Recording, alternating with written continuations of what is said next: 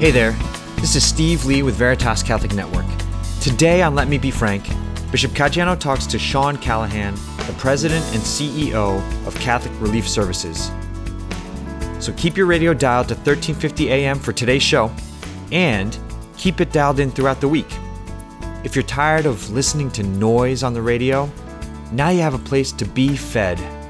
So keep 1350 Veritas Catholic Network on your dial, or download the Veritas Catholic Network app on your phone.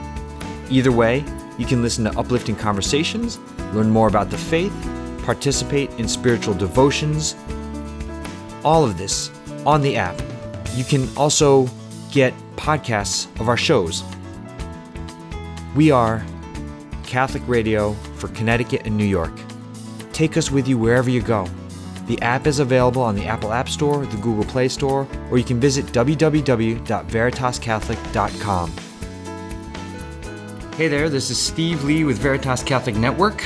Let me begin, as always, by welcoming you to Let Me Be Frank, featuring the great Bishop Frank Caggiano. Steve, it's always good to be with you, and today we have a great guest. Yes, definitely. Our special guest on this week's episode of Let Me Be Frank, Sean Callahan. He's the President and CEO of Catholic Relief Services, the official international humanitarian agency of the Catholic community in the United States. Sean is a 31-year agency veteran who has held a wide variety of leadership roles overseas and at agency headquarters in Baltimore. Welcome to the show, Sean. I know you and Bishop Caggiano already know each other very well. Yes, thanks, Steve, and thanks, Bishop. Yeah, Sean, welcome. I have the great privilege of working with Sean.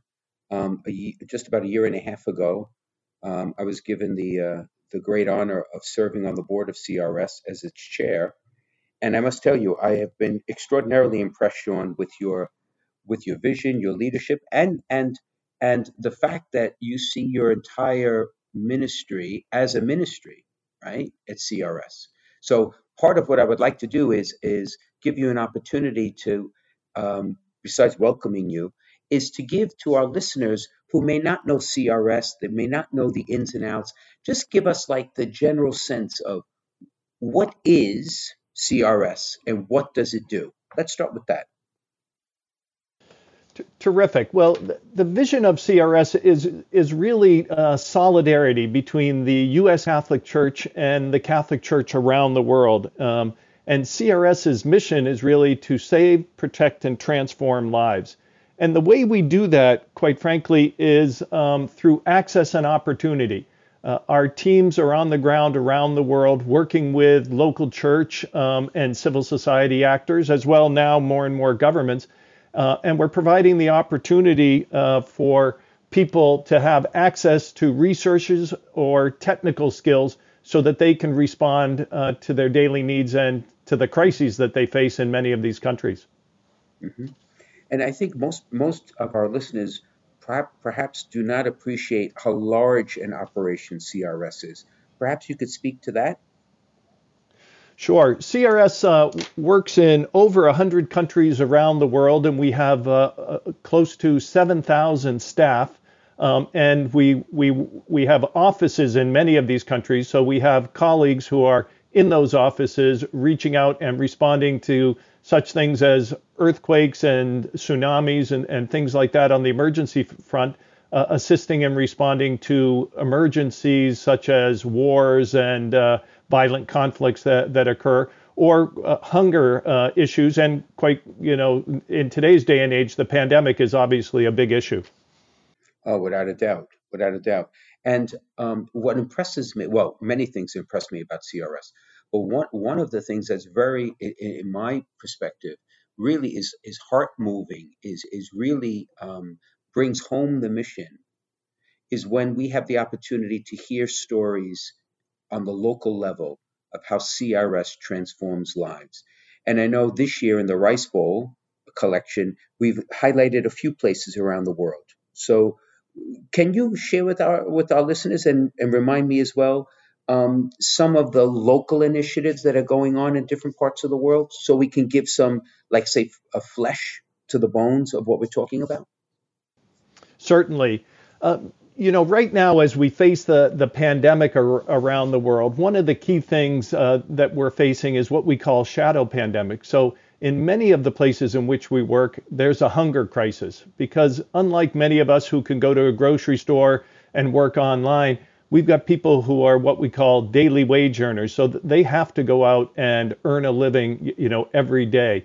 And so one of the key things right now is we have teams on the ground that are helping support people with food insecurity in places like Ethiopia. There's currently a violent conflict in the north in a province called Tigray. And in that region, we have just been asked to increase our caseload. We were going to be assisting 2.5 million people there with our church partners, the church in Tigray and Mekki and Addis Ababa and many of the different areas throughout Ethiopia.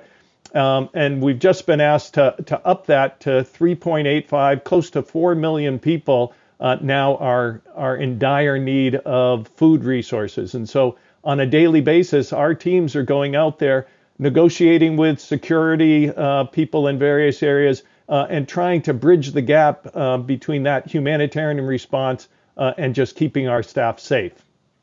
Mm-hmm.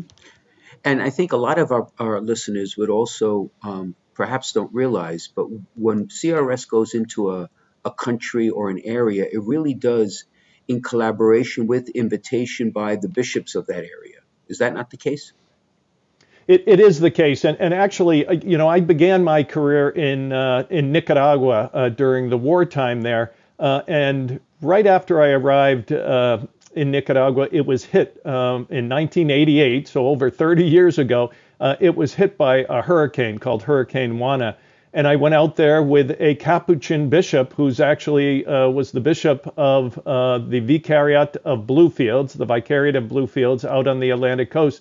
And we worked together, and I was really taken by, I joined this big room of young men, and I found out that they were all priests. They were, in dirty shirts and things because they were helping people to rebuild their homes. And there was a mix of the American missionaries with the local Nicaraguans. And just that unity together was really, a heartfelt collaboration and solidarity of the U.S. church with the overseas church.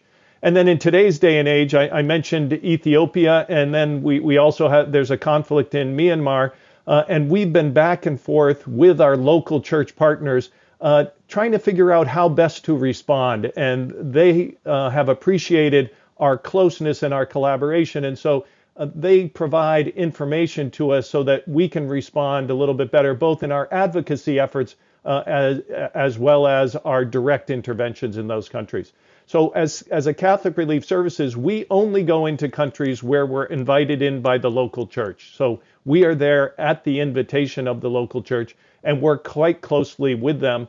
And in places where the church is a minority, such as in some of the Sahel countries in Africa, like Niger, we work closely with the two bishops, but we also spread that out and spread the goodness and the compassion of the Catholic Church with the bishops that are there and the small number of Catholics, less than 5,000, to the local population so they can see that the Catholic Church is there for all people, that universality of Catholicism. Mm-hmm.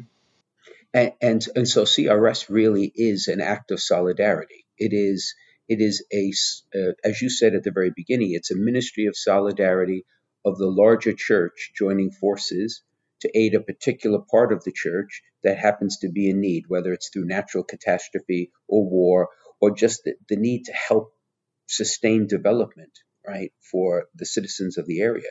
So I think many people don't realize it's an ecclesial reality, CRS, in that sense. Right?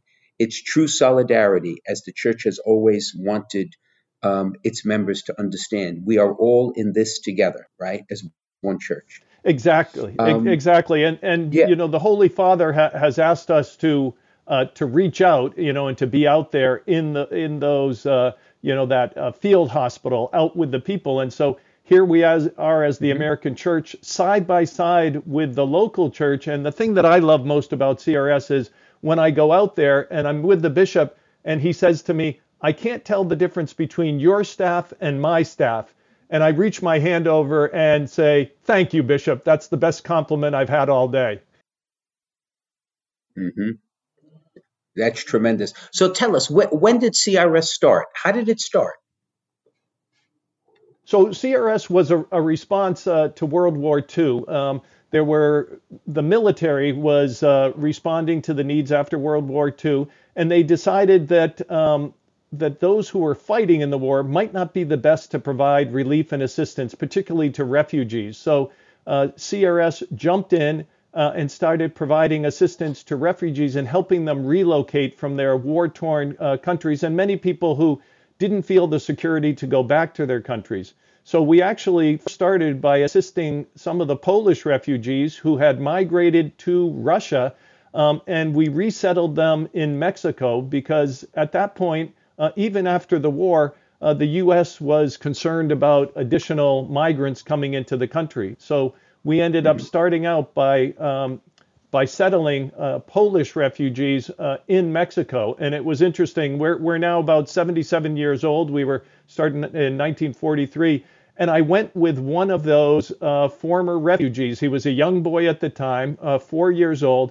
And he came over. His father died in the Gulag in Russia at that time. And he came over to Mexico. And we visited a couple of years back the place in Mexico. And as I was introducing him to the bishop there in Mexico, when we were doing the visit, I introduced him in Spanish, and then the Mexican bishop actually started speaking Polish to him to really show the universality of the church. Wow. And he just broke down in tears to see that. And this gentleman now has migrated from Mexico. He came to the United States. He served in our military. He's an active member of the church, and he's now a CRS supporter. And so he just wanted people to know that this is the history of this organization and how, when we work together, we really can, save and transform the lives of people. What a great insight for all of us to remember is that at the beginning, CRS had a European focus, right, coming out of the war. And now, as Europe has recovered all of these almost 8 decades, our focus shifts where there is other need, but it's a global mission, right? And 70 years from now, when we are all gone, who knows what the focus, where CRS will be. The fact that there will be a CRS, I have no doubt. But where the focus is, only the Holy Spirit will reveal that in time. The church goes where there is need in the end, right? Exactly. So you've been over 30 years at CRS. I have been. And Bishop, just to talk on that global mission, I would just like to jump in there and say, although Please. We're not as active in Europe as we have been in the past, and a lot of our focus is now more on Africa, and some efforts in Latin America and the Middle East, where the Holy Father, landed today in Iraq and places like that.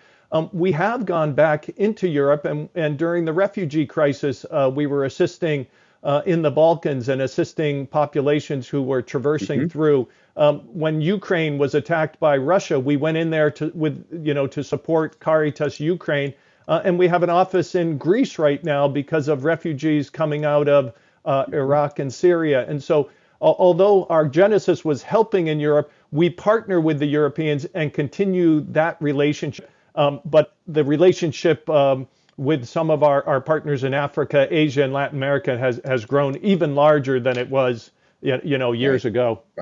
Right. And just to state the obvious, there are initiatives underway which are very delicate, given the situations that CRS finds itself in.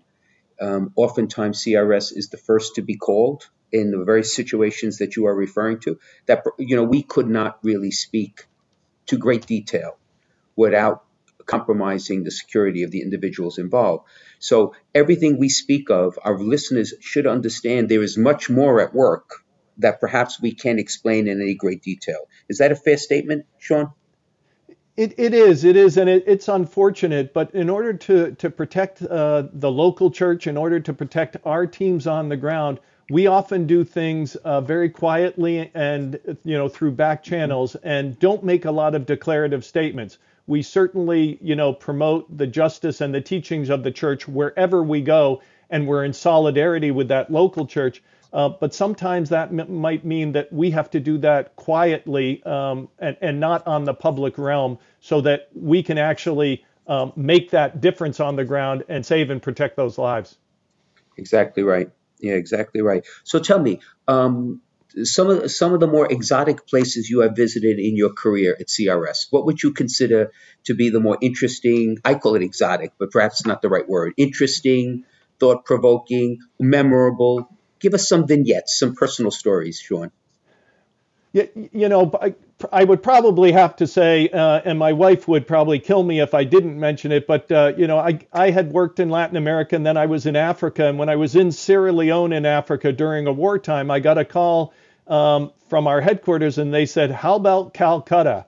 And I thought, Calcutta, wow, I didn't know anything about Calcutta. I thought, I said, all I can tell you about Calcutta is Mother Teresa and the black hole of Calcutta. And they said, well, that's why we'd like you to go there. We want you to work with Mother Teresa. So, lo and behold, I was on a plane and I went to Calcutta, and then I, was blessed to have the opportunity to work with Mother Teresa and the Missionaries of Charity, and just seeing that mission on the ground firsthand.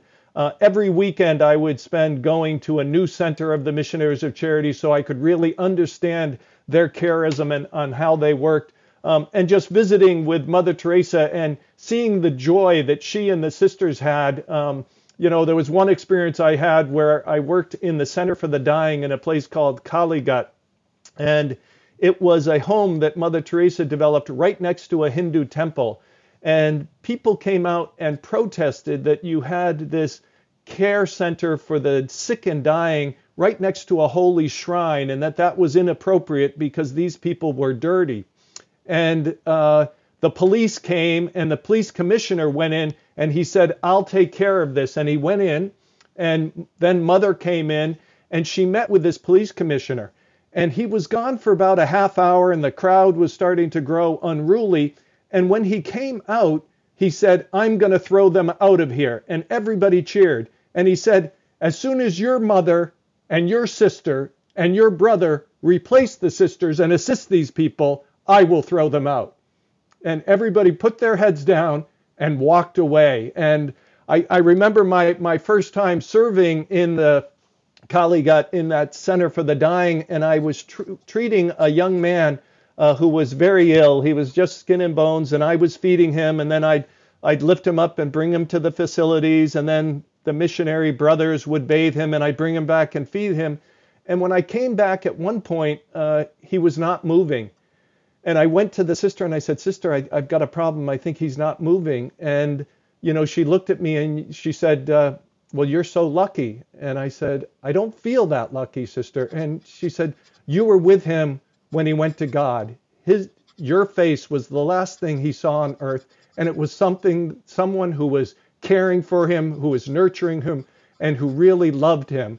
And so it was that mystique that for me, will always be in my heart, that even in those most difficult circumstances, and even where the church is a minority, it's still serving that mission of love and compassion to people. And so Calcutta became that place for me. And the reason why I said my wife would kill me, I ended up meeting my wife in Calcutta, and we got married. So Calcutta is now my second home. And so whenever we go back to visit family, I also visit family at the Missionaries of Charity Mother House there as well. Is that right? What a stupendous story. That is so beautiful. Beautiful. And to work with a saint, my God, what a privilege, right? It was incredible. When at one point I had a couple of colleagues from our headquarters come and visit me, and they were saying, "Do you think there's any chance that, we can visit Mother Teresa or see her? Is she in town?" And right as they started talking, all of a sudden my phone rang, and I picked it up, and the way I responded to Mother was always, "Yes, Mother, yes, Mother, yes, Mother, yes, Mother." And they were kind of, doing a little dance in front of me going, is that Mother Teresa and all? And she was asking if I would get some trucks of food because the sisters in Bangladesh, needed food. And I said, yes, Mother, yes, Mother, yes, Mother. I could get the trucks, but I can't get them out of India because this is donated to India, and you'd have to get permission from the government to do that. And, Mother didn't ever take no for an answer. She said, well, can you have the trucks here by 2 p.m.? And I said, I can get that done. And she said, meet me at 2. So I rushed down, get all these trucks loaded up. We bring them over, and I go over to meet Mother Teresa at 2 p.m. And she's got 6 sisters with her. And she said, are we ready to go? And I said, we need those papers. And she says, sister, and another sister comes over and she hands me the papers that are approving getting this across the border. India was known as the place that perfected bureaucracy. They say the British invented it, but India perfected it. And I thought it would take weeks to get those papers. Somehow another miracle of Mother Teresa was she could, grease those skids. But then I asked her what the sisters were doing here. I said, we've got the truck drivers. And she said, I'd like the sisters to be in the first 6 trucks. And I said, okay, Mother, and we sent the trucks on.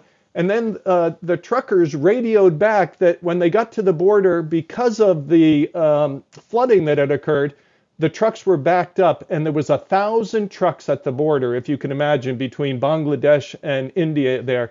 And as they got up in the back of that line, the first truck driver looked, started to pull over to the side, and the sister shook her finger and said, no, go around them.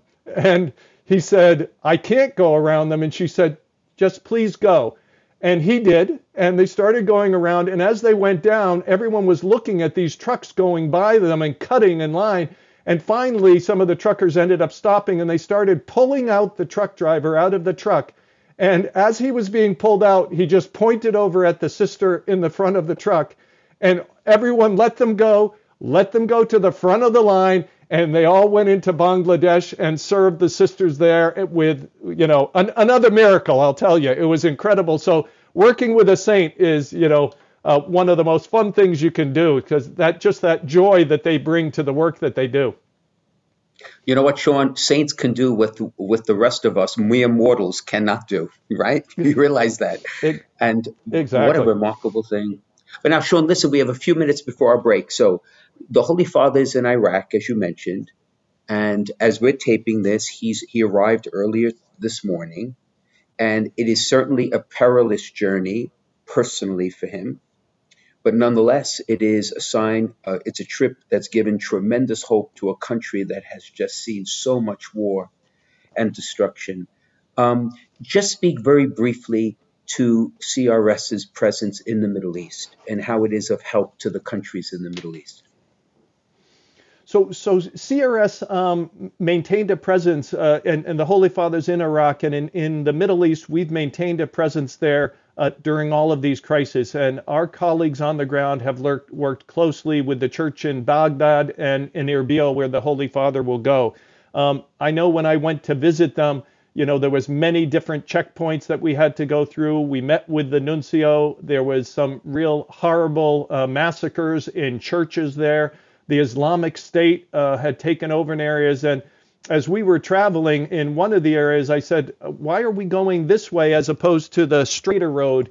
And I was told that 25 kilometers in that direction was ISIS. And if we went in that direction, we may, hit with ISIS. And we just saw the Yazidi community and the others, and the Catholic Church, with support from CRS, was doing the best that it could respond. And so seeing the Holy Father there, having his presence there is really not only an example of solidarity, but an example of hope. And I think that's what our presence provides in many areas, is that hope that people are not forgotten and that the U.S. Catholic Church is there on its mission, and we can get word out, and that people in the United States will pray for you, they'll give alms for you, and they will advocate for you. And so it really helps people around the world gain their voice and become stronger. Excellency and Sean, let me just jump in here quickly for a break. You are listening to Let Me Be Frank on the Veritas Catholic Network, and Bishop Caggiano today is speaking with Sean Callahan, the President and CEO of Catholic Relief Services. We'll be back after this break. Catholic radio works, and now we have it here in Connecticut and New York.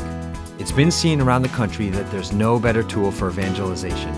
Where there's Catholic radio, the folks who listen deepen their faith, families are strengthened, parishes and communities flourish. So, let people know you're listening to Veritas, tell your friends to tune in, and let's make an impact here for Jesus and His Church. This is Steve Lee for Veritas Catholic Network. Welcome back to Let Me Be Frank with Bishop Frank Caggiano. We're picking up on a conversation between Bishop Caggiano and Sean Callahan, the President and CEO of Catholic Relief Services. Sean, you just started to tell an incredible story when we were on break, and you should definitely start off with that for this segment.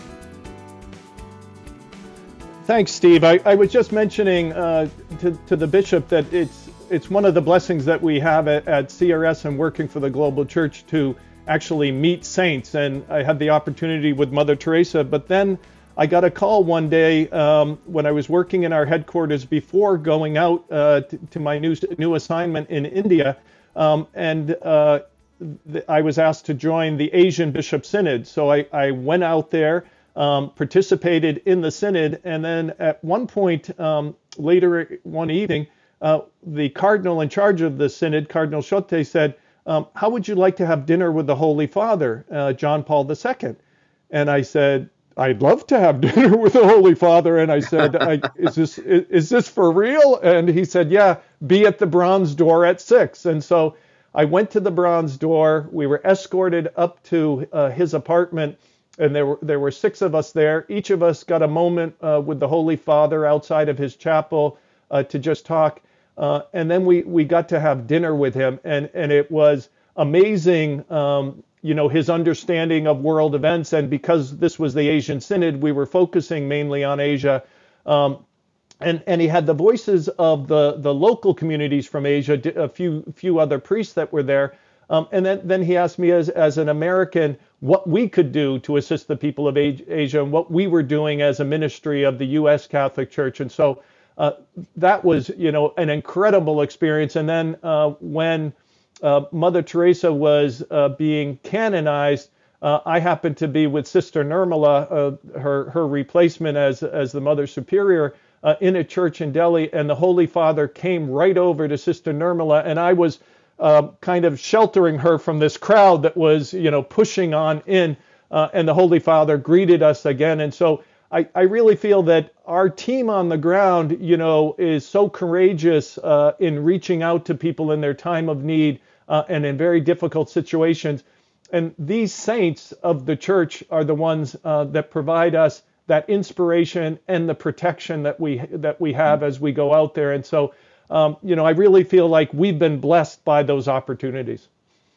Yeah, and solidarity, if I may say, as Mother Teresa stood shoulder to shoulder with the exact same work, right?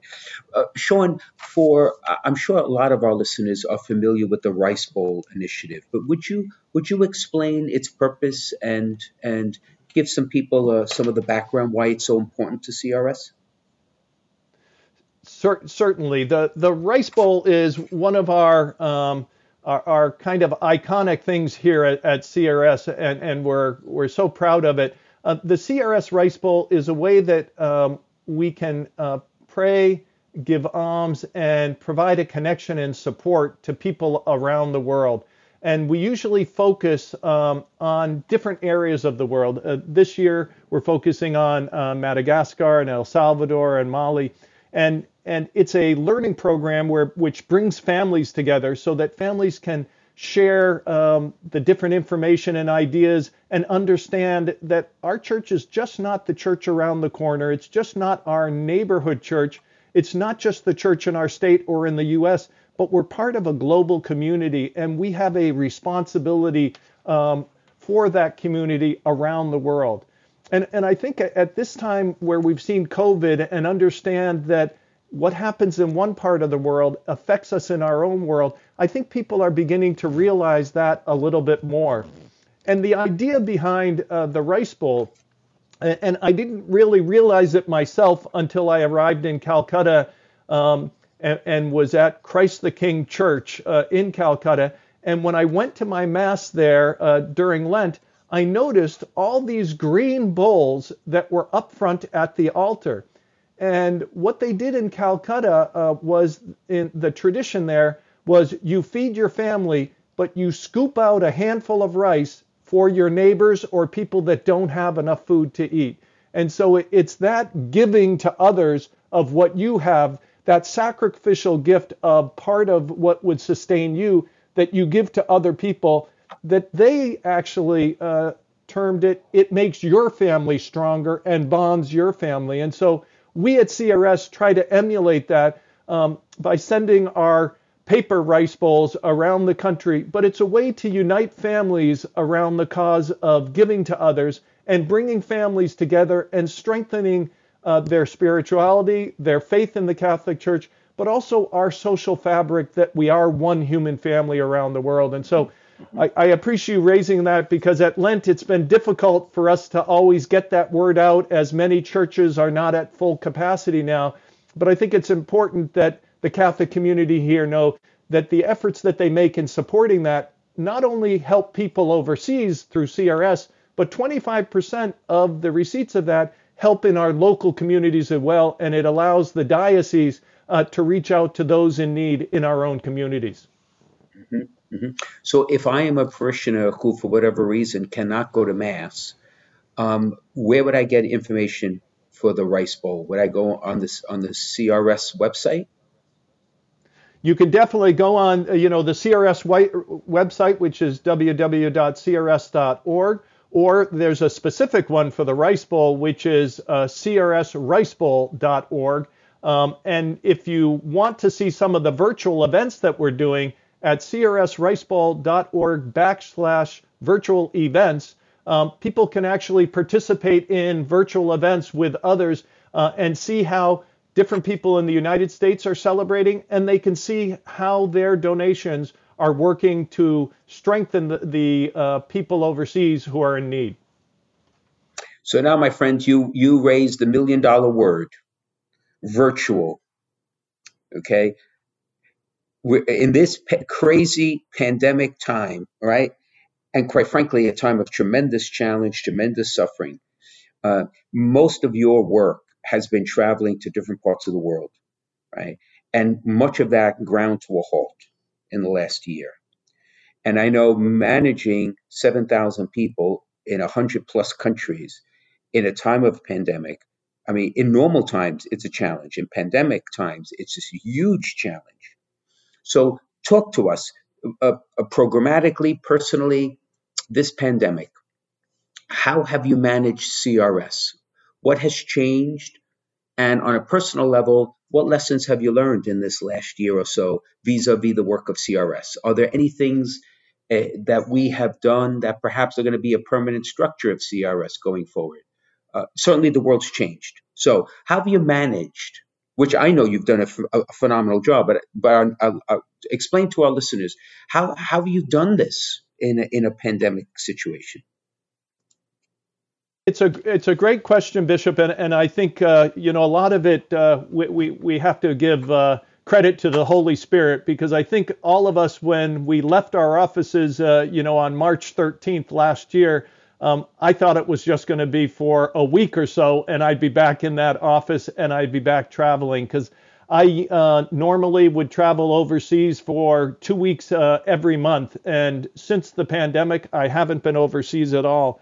But the one thing I want to make sure that your listeners understand is, although we've had new arrangements and we've had to pivot, the incredible thing is that the church did not close during this pandemic. And then the response of the church to the needs of the people might have even grown during this pandemic. And we're seeing around the world that actually the need is increasing. And so what we did at CRS was we jumped onto the virtual nature and made sure that we had daily check-ins and actual daily meetings at 7, 8 o'clock in the morning, and then with our overseas teams, sometimes even earlier that, so that we could keep everyone connected.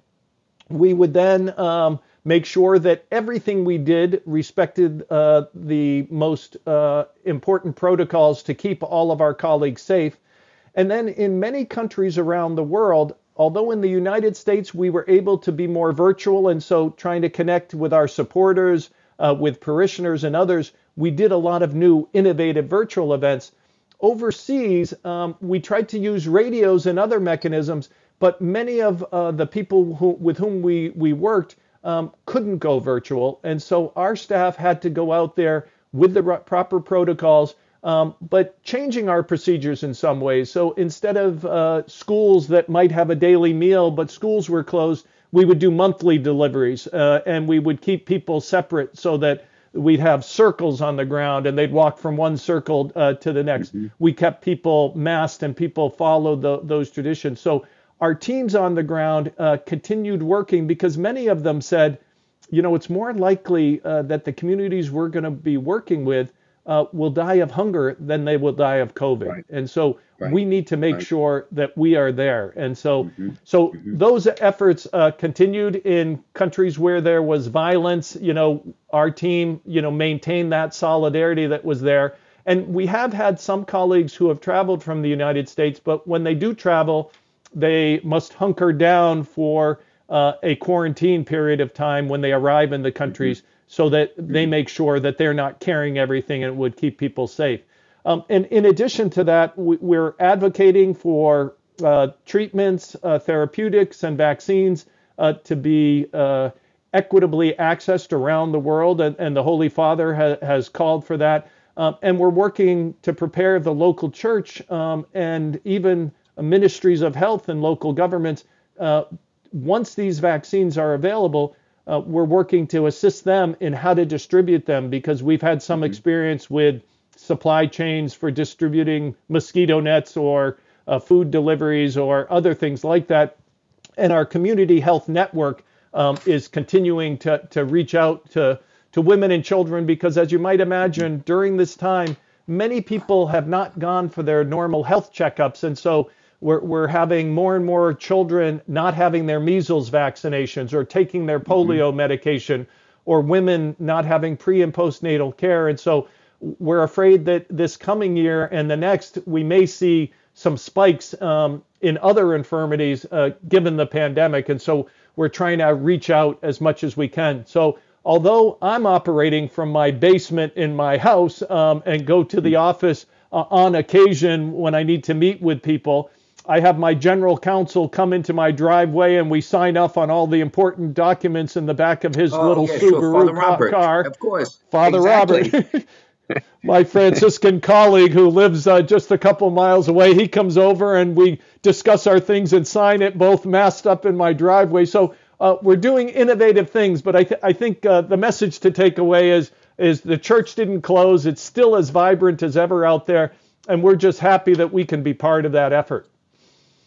You used a very interesting phrase before when we began our conversation, shadow pandemics, and the unintended but real consequences, particularly in the developing world, of having such a cataclysmic event occur, such as COVID-19.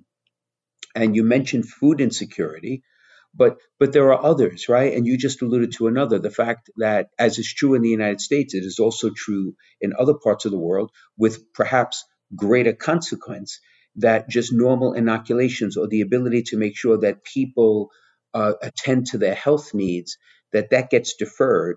But what other unintended consequences from CRS's point of view, what other shadows from the pandemic, Sean, do you see now as we're entering really at the beginning of year 2 of this pandemic?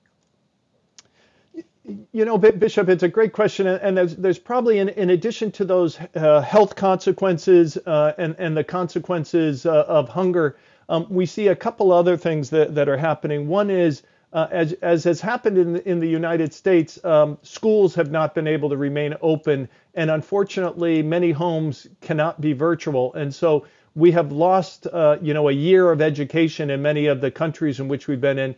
But even more devastating than that is that we're seeing the likelihood that young girls will likely not go back to school after they've been taken out.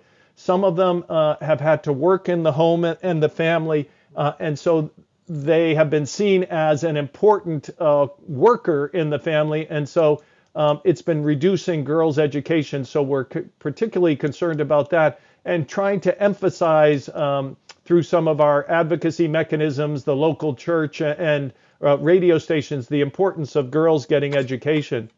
The other thing that we've seen is, unfortunately, with people hunkered down at home and the pressures of the pandemic and these shadow pandemics, that there's unfortunately been an increase in domestic violence in many places. And we've seen, I had a couple really heartbreaking stories from some of our staff in the countries that they live in on young children being subject to violence in the home or in the community because of people feeling the pressure from this. And so we're trying to see, where we can assist in that realm. And then thirdly, some countries have taken the opportunity to be less democratic and less open to either religious organizations or civil society in general. And they put in some restrictions that may be longer lasting than we hope. So we're hoping that we can raise visibility that these might have been good things to prevent the COVID-19 pandemic and, the consequences of Ebola and things at other times. But we need to go back to some of the democratic institutions, the freedom of religion, the freedom of movement, the freedom of speech that people had, so that this pandemic is not used as an excuse to stifle people's independence. Yeah, which would be a terrible, long-lasting consequence to this pandemic if that were the case, right? It certainly would. Again, our listeners may or may not know this. I would encourage them to go on the website of CRS and really take a deep dive into the long-term strategic plan that was put together for CRS. And why don't you speak to that Vision 2030 initiative that CRS has put forward as the long-term vision, at least long-term for the next decade or so? Yes, CRS, instead of like many organizations, as this technology period came in, a lot of organizations decided they were going to go to a 1 to 3 year strategy because things were changing so fast. And at CRS, we decided we were going to go actually the opposite direction, and we developed a 12-year strategy. So our strategy goes to 2030. And it had four main goals and main approaches, that we were taking. One of them was to catalyze humanitarian and development outcomes to scale. And so what that means is we had been helping people around the world, but we wanted to use what we call an influence agenda to assist more and more people. And so what we're doing is we're investing in the local partners that we have on the ground and allowing their story to be told, and then influencing others. And what I mean by that is if we do an agricultural program in a community and the farmers in this water catchment area do some terracing and do some water conservation activities, their neighbors on the hills on the other side of the valley start looking over and saying, wow, why is it green over there and we, can't produce any fruit? And so what we're doing is assisting people in spreading that word and influencing others. And then we're also doing that so that we can influence governments, and that governments will invest more in their people because they'll see that it makes sense. So we're often working now within those local communities with local mayors who are dependent on the local farmers in many of these cases for their votes. And then the group of mayors goes up to the Capitol and starts telling the government where to go. And so we are actually having a change at a much larger scale than we have ever had before. And in one of the most important areas that we're focusing on is livelihoods. And so it's primarily agriculture, but there's also small businesses and small business loans that we do in this strategy to help people move forward. In addition to the livelihoods, as many people know, people in the world have been displaced at record numbers, and there's over 80 million people that are not in their homes due to war, due to economic conditions, due to drought. And so the Catholic Church has provided assistance. And the first thing the church we try to do, for instance, in these livelihoods and employment generating programs, is allow people not to have to migrate. The church would like to have the people be able to stay where they are, to earn a good income, to be able to put their kids in school, and let them have health care where they are.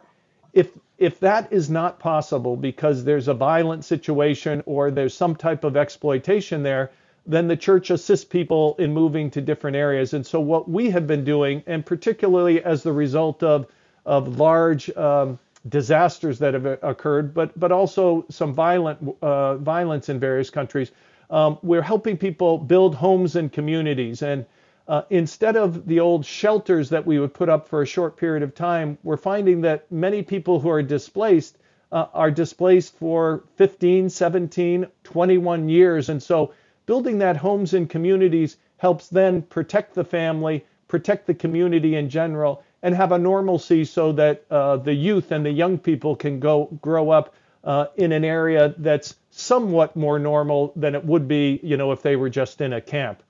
And so the third key area besides livelihoods in this homes and communities is reaching out and empowering youth so that they can thrive. Mm-hmm. And the other way we've done that with youth is allowing them to participate in the agricultural works or even the COVID response, and having them go out there and go door to door and explain to people where that goes. It gives them a sense of where they are. And then our two other goal areas is the family, making sure there's full health and development in safe and nurturing families, and then peaceful societies. So we try to work with the church wherever we are on strengthening that social fabric of the family, and bringing communities together. So right. Those are the key areas in which we work. The very fact that you had mentioned that one of the strategic goals is empowering youth resonates deeply in me.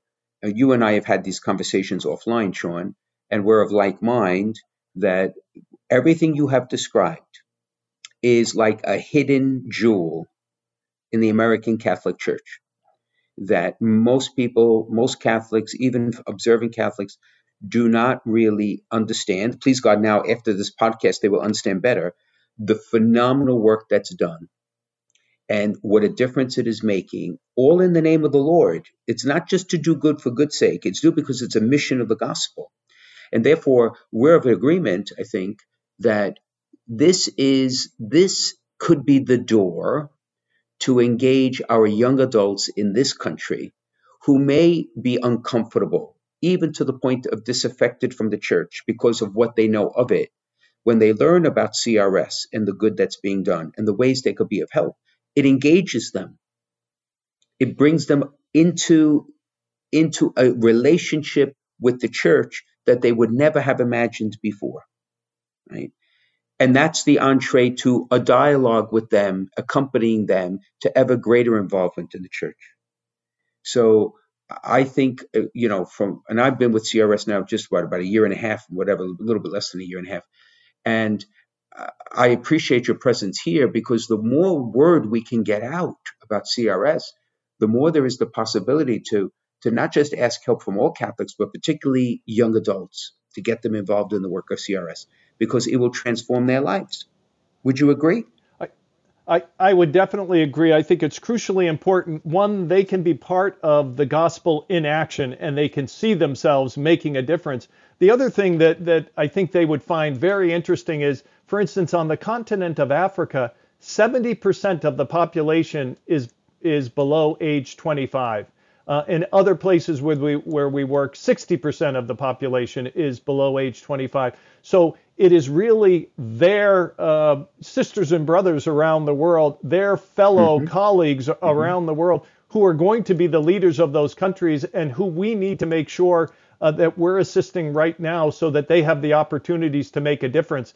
And I think those people would really love to feel that solidarity of the youth from the United States with them on this journey. And I think the U.S. Youth could also learn a lot from these people on the perseverance and fortitude that they've had on overcoming a lot of obstacles, where they are, but also just the joy with which they do it and their sense of solidarity around the world. Mm-hmm. Mm-hmm. What a tremendous point. Tremendous. This has been a great conversation, Sean. I am so grateful that you made the time to, I know you're a very busy man, but to make the time to join the podcast, it gives a glimpse of the wonderful time I have working with you privately. Now everyone has had a glimpse of what CRS is really all about. It's just been extremely, extremely fruitful, right? Well, thank you for taking Bishop, the time to be here, Sean. Thank you, and I would just we say at CRS it's a team effort, and although we are able to be the hands and the feet on the ground, it really is the American Catholic Church, the bishops, the Catholic community here who provide us the support and inspiration to make it happen. So the more we can all work together for this, the stronger the church will be here in the United States, and the stronger the unity will be around the world. So thank you very much. I appreciate it. You're very welcome, and I'll see you Tuesday for our meeting. Exactly. we need to take one quick break right now, Sean and Your Excellency. But this is Let Me Be Frank on the Veritas Catholic Network. Bishop Caggiano has been speaking with Sean Callahan, the President and CEO of Catholic Relief Services. We will be right back. Why do we need Catholic radio? Because not everybody's sitting in front of a computer or watching their television set at home. How about when driving to work? How about while at work at your desk? Catholic radio's there for you. I may be a Catholic priest, but I'm still a student of the faith. And Catholic radio helps supply good material, whether it be a question and answer format show, whether it be a show itself on doctrine or theology. I myself, as a priest, am always learning. All right, welcome back to Let Me Be Frank with Bishop Frank Caggiano. His Excellency has been speaking today with Sean Callahan, the President and CEO of Catholic Relief Services. We've come to the part of the show where we've got a listener question for the Bishop. Bishop, this week's question, it was emailed in from Sylvia from Newtown. She said, "It says in Revelation 21:4, He will wipe away every tear from their eyes, and there shall be no more death or mourning, wailing or pain, for the old order has passed away." Mm-hmm. My question is, if our loved ones are not in heaven with us, how can we not mourn them and all the others who are in hell? Now, that is an excellent question, for which I think there is only, from our perspective, from our earthly perspective, our ability to perhaps to speculate, because it is very hard for us to imagine a life that is perfectly in love with He who is love, which is what heaven is. And it seems from our perspective that if we do not have loved ones with us in heaven, that we would mourn their absence when we are in heaven.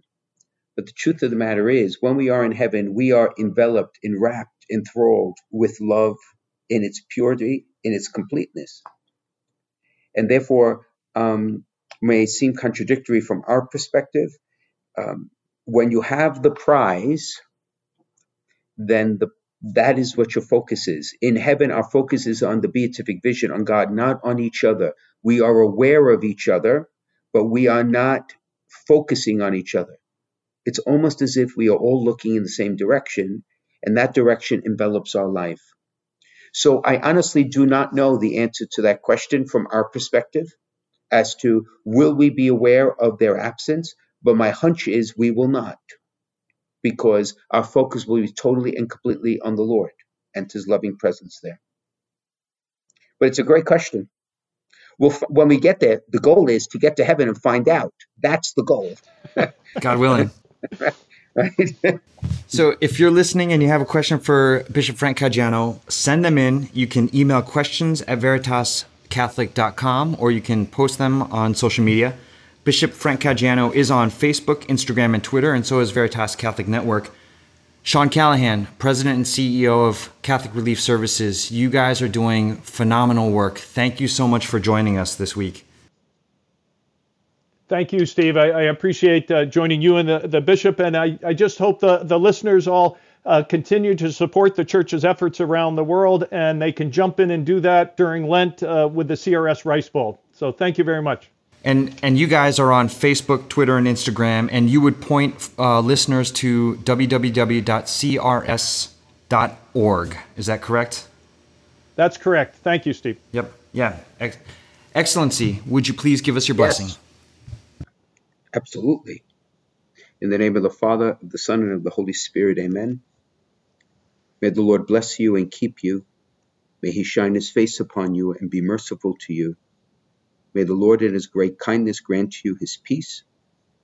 And we ask you the Lord's blessings upon our listeners, ourselves, and all of the wonderful people who work at CRS in service of their sisters and brothers throughout the world. We ask this in the name of the Father, and of the Son, and of the Holy Spirit. Amen. Amen. Amen. I'll see you next week, Steve. Yes. Yes. Thank you. Thanks, Sean. Sean, God bless. Take care. Thank you.